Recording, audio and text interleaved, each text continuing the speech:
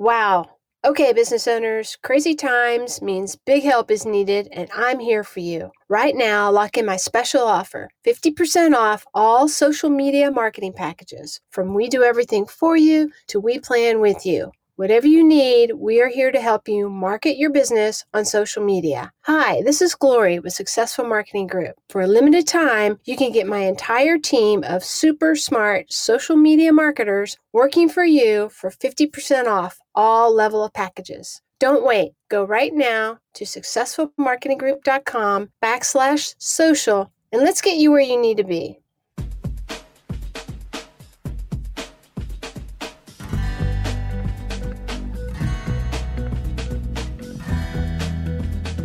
Welcome to part 2 of a great conversation. This is the Cheryl Reeve Show, and again, we're joined by David Berry, professor of economics at Southern Utah University, lead author of 2 books, Wages of Wins and Stumbling on Wins, author of Sports Economics, a textbook with Macmillan Learning, and of course, one of my favorite follows on Twitter. He's right about everything, and you know what? Sports media loves the argument. They love the false set up argument where two people take sides. I really like talking to people who I think know what they're talking about and have good hearts and are right on target. So this is a great show for me. I get to listen to Cheryl and David talk. Again, this is part of the TalkNorth.com podcast network. Thanks to our producer, Brandon Morton. Please subscribe at your favorite podcast app. Check out TalkNorth.com for all the shows. Follow us on Twitter at TalkNorthPod. And if you'd like to advertise with us, email kcleary@talknorth.com.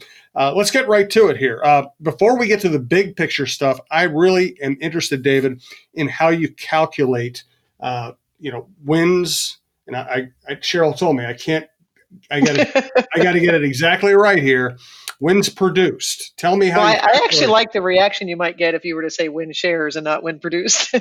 Okay, tell me about win shares, David. Okay, win shares is nonsense. So, so there you got that. That's about what I said he would say. Yeah. So wins. Yeah.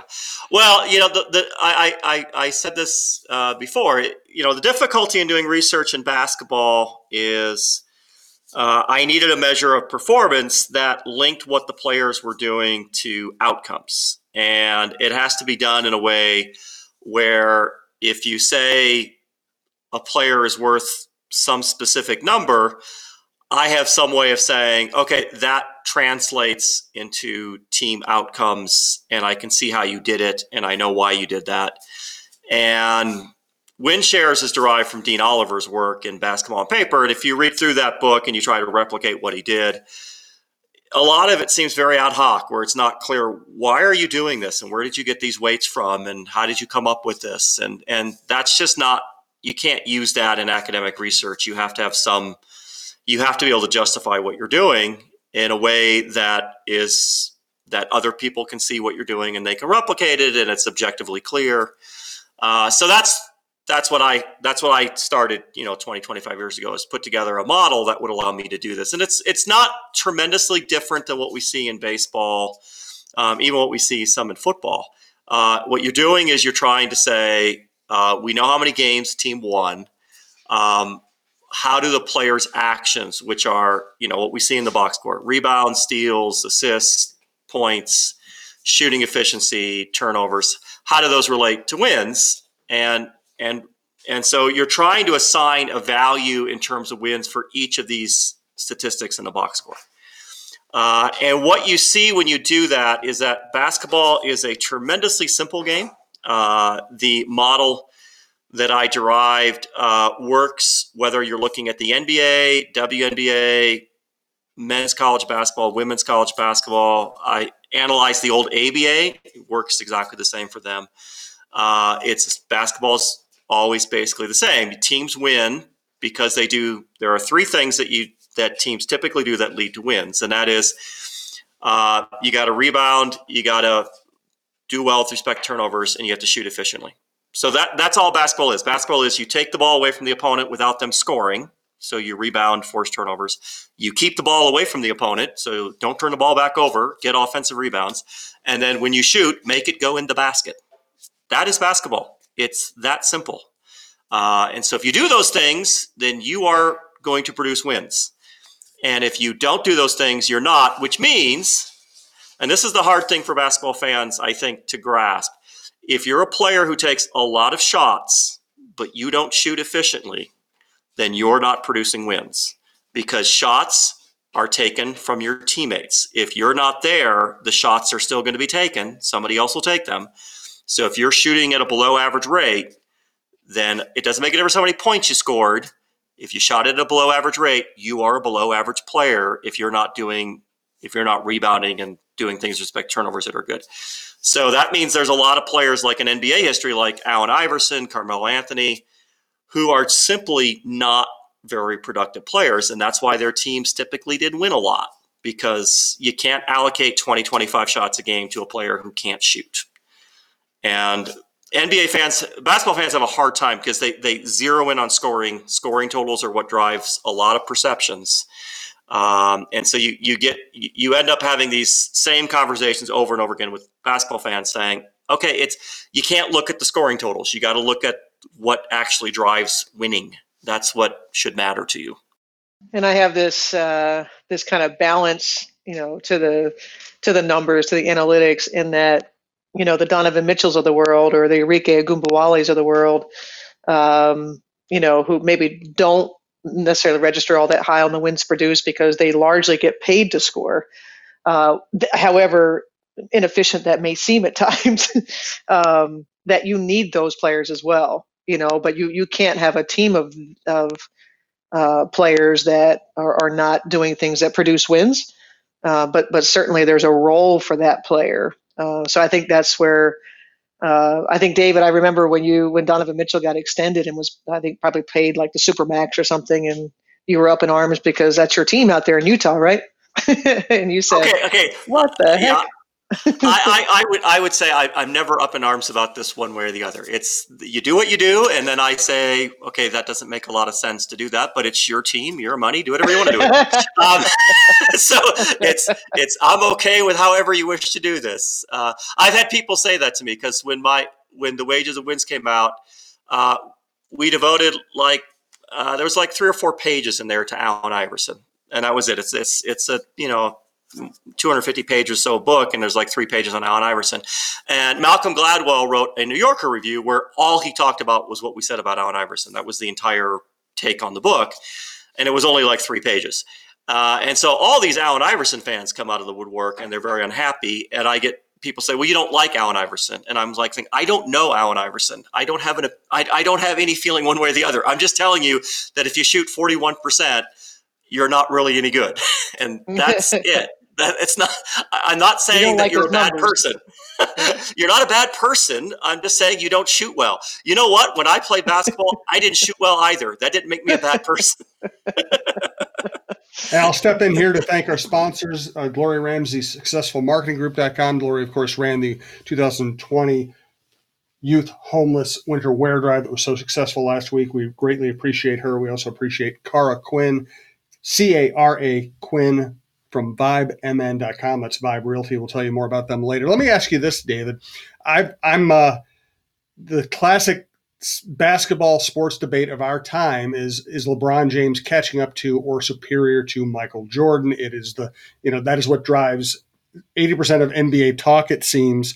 LeBron effective field goal percentage 541, Michael Jordan effective field goal position 509. How much does that play into your evaluation of those two players, or have you evaluated those two players? When you look at those two players, Michael Jordan at his peak is, at his best season, if you go back to 88, 89 or so, was a little better than LeBron at his best season. But if you look at their entire career, LeBron didn't have the drop off. Well, he hasn't had it yet that Michael Jordan had. Michael Jordan played a lot longer than he probably should have. What he did for the Wizards was really, really quite bad. He was old. I mean, he was an old man, and basketball is not an old man's game. I am somewhat known for saying basketball players age like milk, because they do. It's when you're 35, 36, You're just not what you were when you're 26. And you could see that when you watch Jordan play. I remember watching Jordan trying to guard Grant Hill at the end of his career. And it just, it wasn't a very fair matchup at that point. Grant Hill was, 22, 23, 24 years old, and Jordan was 12 years older. And Hill could just drive right by him whenever he felt like it because Jordan couldn't keep up anymore. And so when you look at that debate, the answer is it depends on how you look at it, and they're both really good. And by the way, that is often the answer from analytics. It would depend on how you look at it.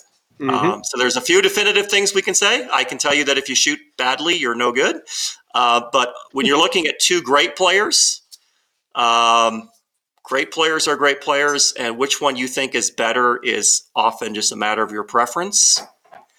But yeah, Jordan and LeBron are both really, really great. And so there's not a lot of daylight between the two of them. So if you have a really strong opinion about one or the other, there's no objective reason to have that really strong opinion. Now, if you want to compare those two to Kobe, okay, now you can have a strong opinion because Kobe Bryant was never as good as either one of those players. Right, a much less efficient offensive player. Absolutely. And Kobe, at the end of his career after he got injured, wow, he was really bad. I mean, he was a really, really bad player. I think he had a streak going at the end of his career where he did not shoot 50% in a game for I don't know how many games in a row. He really he was dedicated to not shooting well. He really kept with that. And I remember commenting on his final game where he scored I think 60 points or something like that. And I pointed out, I said, yeah, if you're in a gym and you play for 2 hours and you launch a bunch of shots, you'll score 60 points. I don't know that that's an accomplishment. I get it that he's older, but he's not so old that he can't shoot that many times to get 60 points. That's not an unreasonable thing to have happen. And his teammates were certainly going to let him do that. So I don't know what and that's really a big point I come back to is that your shots are taken from your teammates. If you're not there, they will take them. And so when Allen Iverson left the Sixers, their shot attempts stayed exactly the same. When Carmelo Anthony left the Nuggets, their shot attempts actually went up like one per game. And they actually became a lot more efficient. They were a much more efficient team when Carmelo Anthony left. That's pretty typical. Your shot attempts players don't create shots. Shots are created by teams, and it's not the case that when Kobe leaves or Carmelo leaves or Enrique leaves or any of the people who shoot a lot of shots, if they leave, the teammates are not going to dribble in a circle and go, I don't know what we're supposed to do here. They're just going to shoot. You haven't seen the Timberwolves play.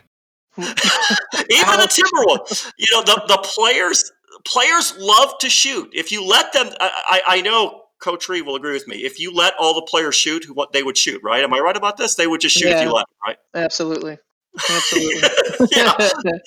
Even Ben you said Wallace, it best, it's your team's shot, right? That's the thing that we try to convey to them. It's not your shot, it's the team's shot. Exactly. Even Ben Wallace, who was a horrible offensive player, got really mad when his coach told him when he was with the Pistons, I don't want you shooting anymore because you're horrible at this. That's typical. You tell a player, don't shoot, they get mad. I like to shoot. And I totally sympathize with that. When I used to play pickup basketball, my rule was if you give me the ball, I shoot. If you double team me, I shoot. You triple team me, I'm definitely shooting. I am shooting. I get nothing out of passing. I'm not going to do that. You were dumb enough to give me the ball. I'm going to shoot. It's a pickup game. No one's coaching me here. No one's calculating wins produced, I guess. At that point. Yeah, my wins produced is negative. All right, good stuff. Let me steer this back to the intended path of talking about women's sports and the new year. Do want to thank Cara Quinn. You know how to find her, vibemn.com. Cara Quinn, Quinn. Cara is the first name. And usually we tell you how great Cara is at her job and how great she is to work with. She put out a holiday message that I thought I'd share today. As she says, with our cherished local restaurants having to shut their doors the past month, no doubt they'll be looking forward to some extra love and support as we head into the new year. Let's make sure they can open back up and serve our communities again. After all, what would the Twin Cities be without them?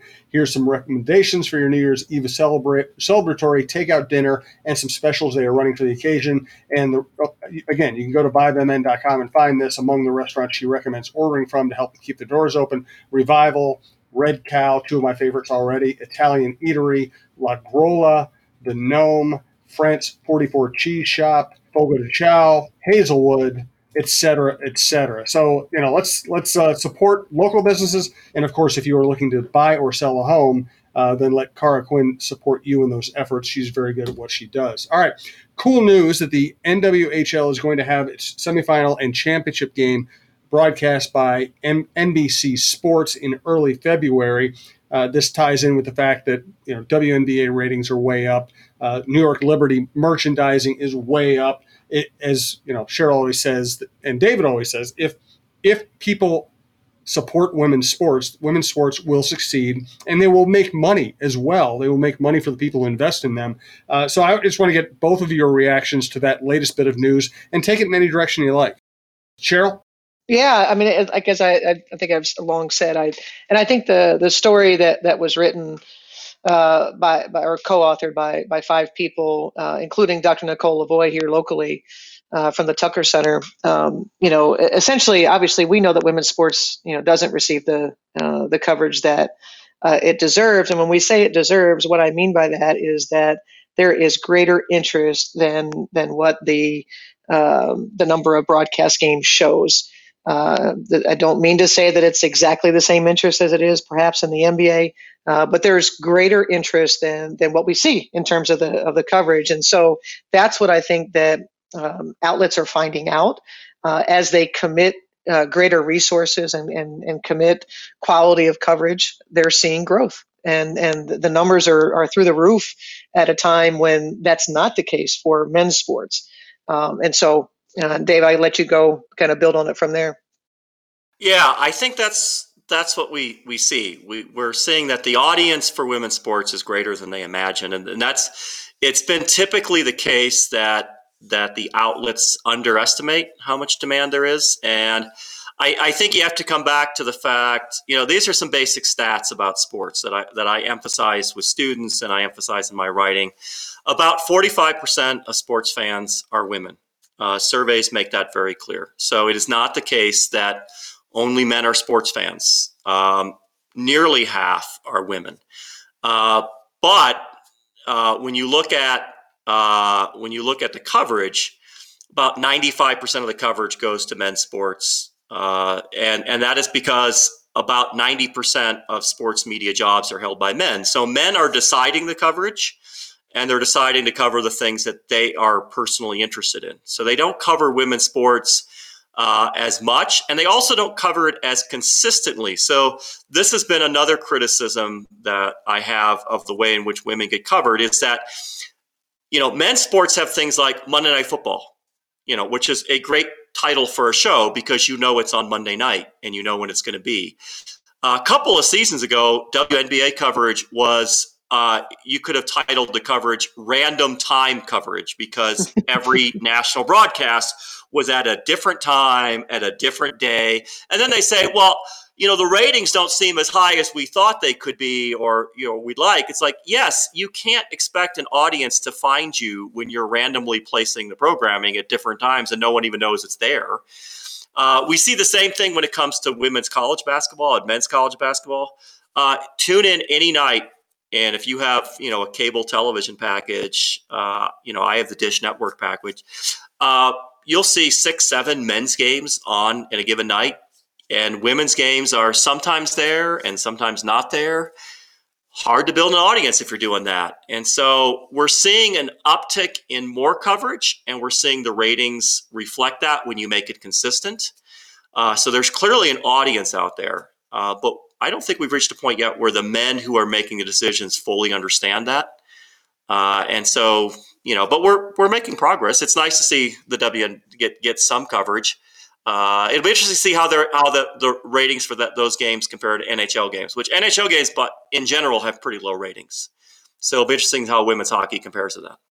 Yeah, and I think if I could take it back, the idea of something, David, we talked about the last podcast, where the investment mindset in women's sports, and how we're just not there yet as a society. And mostly, as we talk about the decision makers, who are largely men. The next excerpt from this story, if I could share, the idea that there's $1 billion in 2021, a predicted, I should say, $1 billion in revenue for elite women's sports in 2021, $1 billion. And the idea that that people would view women's sports as a lucrative business opportunity is just not something that's common narrative, despite record-setting momentum. And so, and if I could pick it up in this story where the authors write, many decisions are still based on outdated assumptions. Marketing has largely positioned women's sport as the, quote, right thing to do, end quote, as opposed to an exciting investment opportunity, and fans are treated as monolithic. The resulting narrative has left the women's sport market both underserved and undervalued. And so that, in a nutshell, I think, is I mean, I don't know if they could have said it any better. And when you talk about the studies by Nielsen talking about the general sports enthusiast of all genders, there's interest in women's sport. That to the tune of, it was 46% of fans indicated that they would tune in. So I just think it's a missed business opportunity, and we are well beyond the idea of this is, quote, the right thing to do, and the people that get that will be served well business wise. Yeah, absolutely. Yeah, I don't think we should expect people in business to do charity work. On the other hand, we should expect people in business to understand what growth means and what future opportunities mean, and understand how businesses develop over time. And what we're seeing with respect to women's sports is that the men making the decisions often are not doing that. So, and we talked about this before. You can't compare NBA ratings straight up with WNBA ratings right now. That's not a fair comparison. The NBA has been around a lot longer. You got to compare NBA to what and WNBA today to what the NBA was, 50 years ago, when it was also a 20, 25-year-old league. And when you make that comparison, WNBA looks great.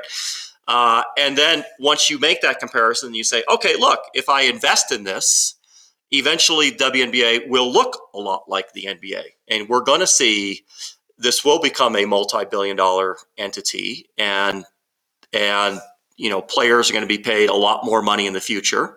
But you have to make the investment, and you have to understand that's where you're going. And that requires an understanding of what you're doing. And again, often we're just saying there's these stereotypes. Men consistently do this. You see this over and over again. Sports Illustrated sent out a tweet saying who are the best teams in 2020, and they listed all men's teams. It's infuriating. And I said, okay, first of all, if we're going to say best, okay, the best team would be, you could argue Seattle Storm are the best team. They play in a 12-team league. Every team's an all-star team. They dominated. Okay. Right now, the NBA is considering to expand. They want to expand their teams. They already have 30. This is an exercise that people should think about. What if the NBA gets cut back to 12 teams like the WNBA? How many players do you see right now in the NBA are not going to be there? They would not be employed. This means that when LeBron puts up his numbers and Jordan put up his numbers, they were doing it against players who, if the NBA was structured like the WNBA, those players wouldn't be there. So your numbers are inflated. You look better than you would look because you're not playing an all-star every night. And so what you see with the elite players in the WNBA, you're putting up top numbers against top talent every time. This is another way of thinking about it. Think about boxing for a moment. Imagine you had a boxer who's 30-0 but never fought anybody. And you have another boxer who's 30-0 who fought title fights every single time. Clearly you would know 30-0 against nobody doesn't mean anything. And so if you're going to make a comparison, you want to think about the competition they're facing. And WNBA players face better competition. Therefore, what they're doing is more impressive. Therefore, you should include them on your list. Well said, David. Yeah, exactly right. To go back to, I want to amplify a point you all were making. One of the most powerful things Cheryl ever said to me, and I think it was on one of these shows, was, well, she said that men get the investment first. And it's just such a powerful, succinct way of putting it. It's like women have to prove themselves first, then have to justify every dollar.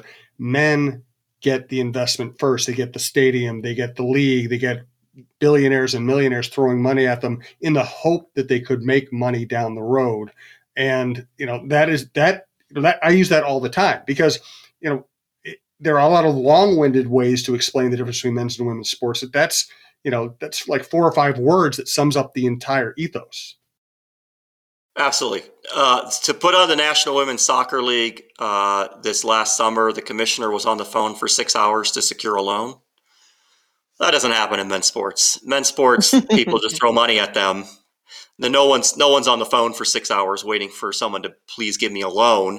And it turned out they had a very successful experience. So you constantly see this where women have to work extra hard just to get the same thing that men are getting. And often they don't even get the same thing. Men are constantly being just handed things. And it's something that comes back again and again. Men are handed billions of dollars in public subsidies. They don't earn them. Men are handed 95% of the media coverage. They don't earn that. This is all stuff that you're being given that you didn't work to get. It's a gift. So when you sit there and say, I earned this, okay, you didn't because you don't understand what earning means. Okay, if somebody gives you something, you didn't earn it. And so women are working a lot harder and getting a lot fewer results because, again, the game is biased against them. And again, it's because men are making the decisions. Men are the ones deciding what they want to put on, what they want to show, what they want to invest in. And it's male politicians, men in the media, men in sports. They're constantly seeing the lens, they're seeing sports through their own experience, and their experience is, well, sports are for us. And I think what we're trying to say is, okay, sports aren't for you anymore. Women play sport. Again, you go back to high school athletes, 45% of high school athletes are girls. Women play sports. That's what they do. And so you can't treat this like it's just for me. It's women do this as well. You got to include them into the area that you're in. And there's also another angle to this, which is that men television executives didn't even recognize what they had in men's sports for a long time. I mean, they used to broadcast one baseball game a week. They used to not broadcast all the home team's games. They used to play the NBA at midnight on tape delay. Football, it was considered, almost crazy when they decided to put a football game on Monday night. And now they play almost every night. Part of it is absolutely gender bias. And part of it is TV executives move really slowly and are trying to do things to preserve their jobs rather than look for the next great thing that can be broadcast. Yeah, I think that's true as well. There is an issue with the people who are making decisions have a difficult time understanding the nature of the business they're in and how it changes and what level of demand there is out there. When you go back to the NBA, they used to have their finals on tape delay. The story of that is they were scheduling their finals during sweeps weeks for the networks, and the networks were saying, okay, we need to have huge ratings right now. We can't put the NBA on that week. And so David Stern takes over as commissioner and goes, well, what if we just moved it to a different week? Mm-hmm. And they're like, yeah, we can show that. You're like, Yep. You mean to tell me that you had to have David Stern come into your takeover leadership to make a decision to move it 1 week? I mean, you needed someone to do. You couldn't figure that out on your own. That's the level of decision making. You're like, wow, you guys got to try a little harder to think about stuff because that seemed kind of obvious. Yes. So where we're sitting here today, we're heading into a new year. There are, as we talked about, there's some hopeful signs, and the WNBA certainly continues to grow and grow its popularity. What do you want to see? We all know what we want the long term to look like. What do you want to see in the short term here? But for both of you, let's start with Cheryl. What I want to see in the short term with regard to the growth of your league, and the growth of popularity of women's sports. Yeah, and I think you said it, or somebody said that, you don't expect, this isn't about businesses, treating women's sports as charity. That's not what we are. And so I think what I'd like to see, number one, is the narrative around women playing sports to be changed. And we talked about this last week, that it would be helpful if the NBA followed suit of its players, and spoke about the WNBA in a way that would help to grow the business, invest in it, be passionate about it, the same way that the NBA players are. And I think what happens from that is what we talked about, that when the narrative is that the entire league lost 12 million, and we know in men's sports that $12 million is a drop in the bucket. And so if we lose a penny, everyone's up in arms about women's sports not being profitable, despite the idea that because of the amount of expenses, men's sports are rarely profitable on an annual basis, very rarely. Is there great interest? Is it popular? Absolutely. But if profitability is the metric that we're worried about, then women's sports are actually more viable. Because the expenses are so low, and the opportunity for growth is so high. And so I'd like to see, the first thing is for just the narrative, the constant negativity around the idea that, the notion that women's sports just simply loses money, because it's simply not true. So we've got to replace the narrative, to help kind of move it in the direction to where it can get faster. Because we're going to get there anyway. It's just a matter of how long it takes. Because as you both pointed out, that women's sports and women in general, women in society, do far more with way less than men do. And so we're going to win anyway, because that's what women do. We're tough, we're resilient. It's frankly, something we've done for a century or more. And so, but it gets old, it gets tired. The same fight that we've been fighting since the 70s. Around what's available resource-wise to the women. I'd like to see the narrative change, and for us to be seen the same way men's sports is seen, in terms of invest in us, the same way that you invest in women or in men. And I think you would find that the result for women will be something that you'd be very pleased with, and it'll grow at the same rate that men's sports did. David? Yeah, I would agree with that. I think one of the things that's frustrating when I was writing at Forbes and at other outlets about the WNBA is you would have NBA, the spokespeople, the public relations people contact you, and they would actually insist, we want you to put in your article that the WNBA loses money. And I was like, well, that's like really bad public relations. So if this is your job, you're really horrible at it. I would put it this way.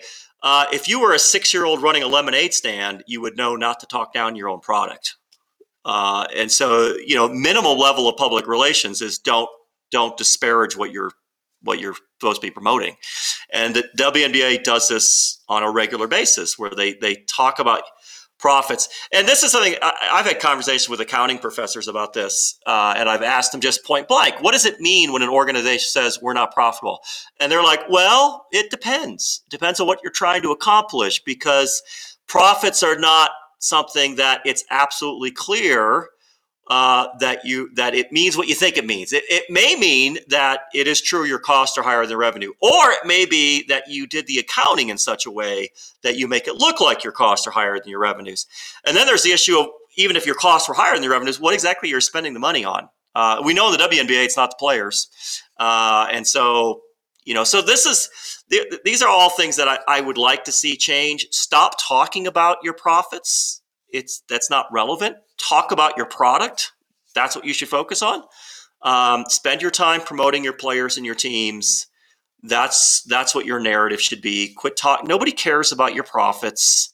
And I tell people this also. Professional sports has a long, long history of claiming it's not profitable. That has been their narrative forever.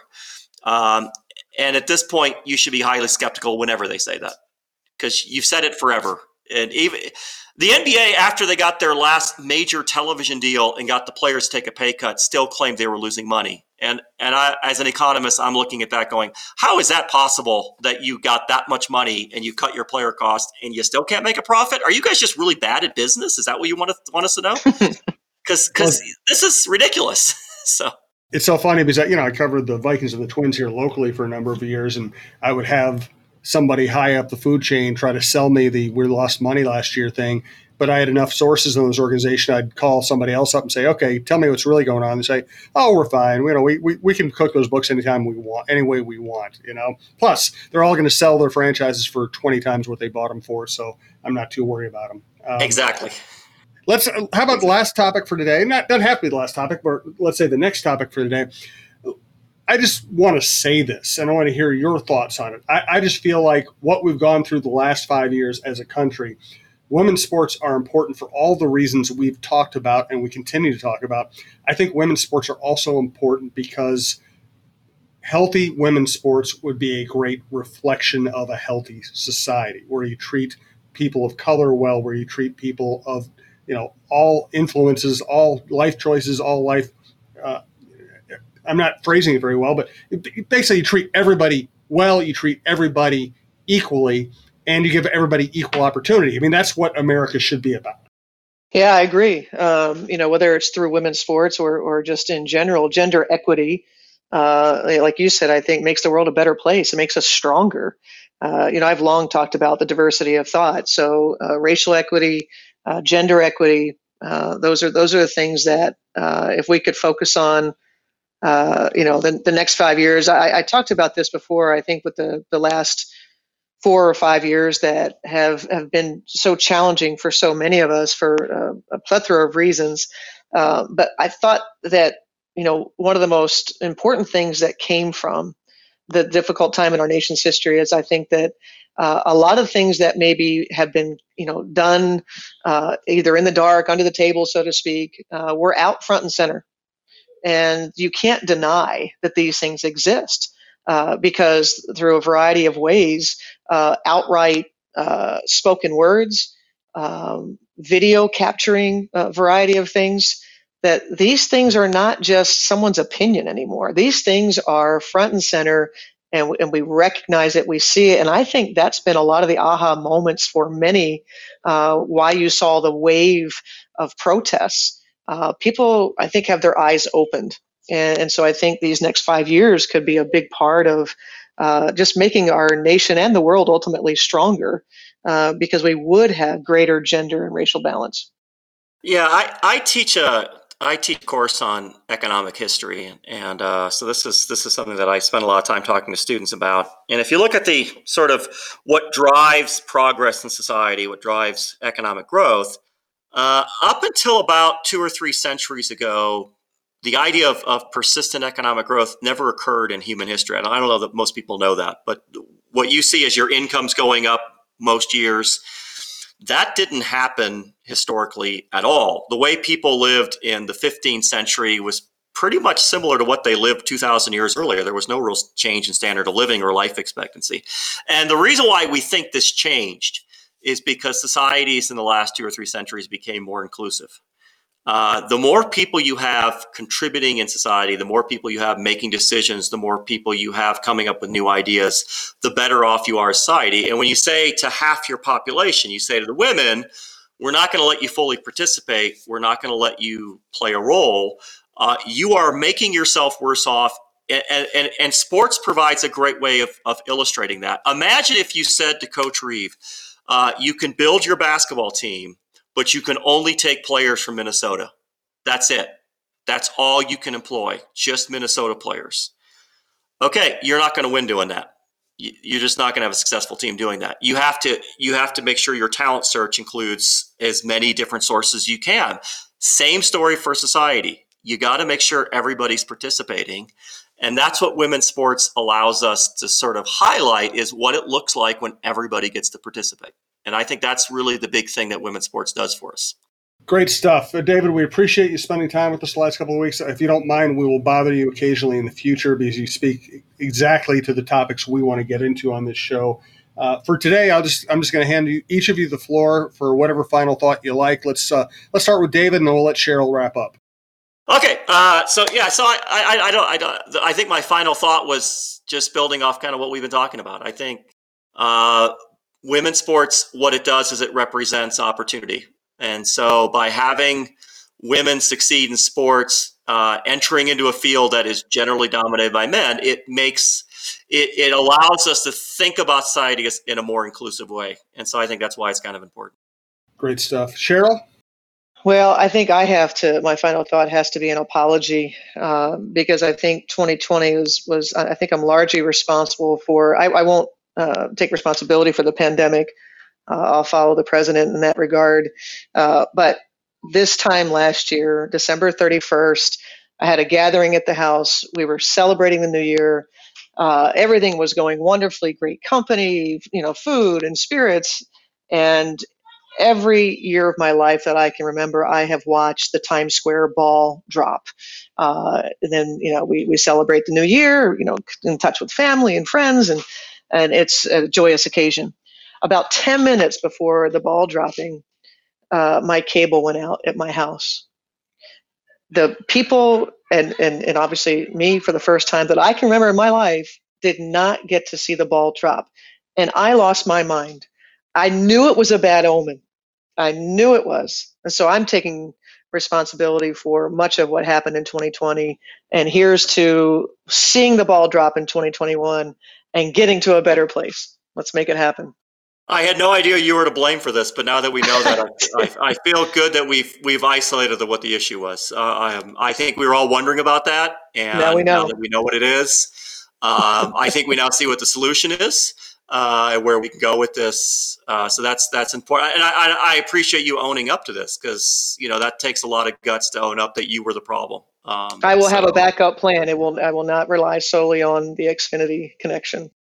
Yeah, I think at a minimum you should do that. I mean, at a minimum, you would hope that you would do that, because so much is riding on you here. So yeah, that's great. Let it be known, let it be written that on December 22nd, 2020, a public figure took blame for something that happened in 2020. I think it's wonderful that she did that. And so that's it's definitely overdue. It was because we all were wondering what is going on with this year, and it turns out it was just Cheryl didn't see the ball drop. I was distraught, absolutely distraught. It was an omen. All right, no more omens. Yeah. I'll say every year at New Year's, my wife and I go to bed early because we're like, whatever. Well, maybe we should all go to bed now and just sleep through the end of the year. Just whatever. I'm staying up. I'm watching the ball drop. The ball drops. It's all an arbitrary calendar point anyway. So there you go. Thank you to David. Thank you to Cheryl. Thank you to our producer, Brandon Morton. Thank you to everyone who has listened all year.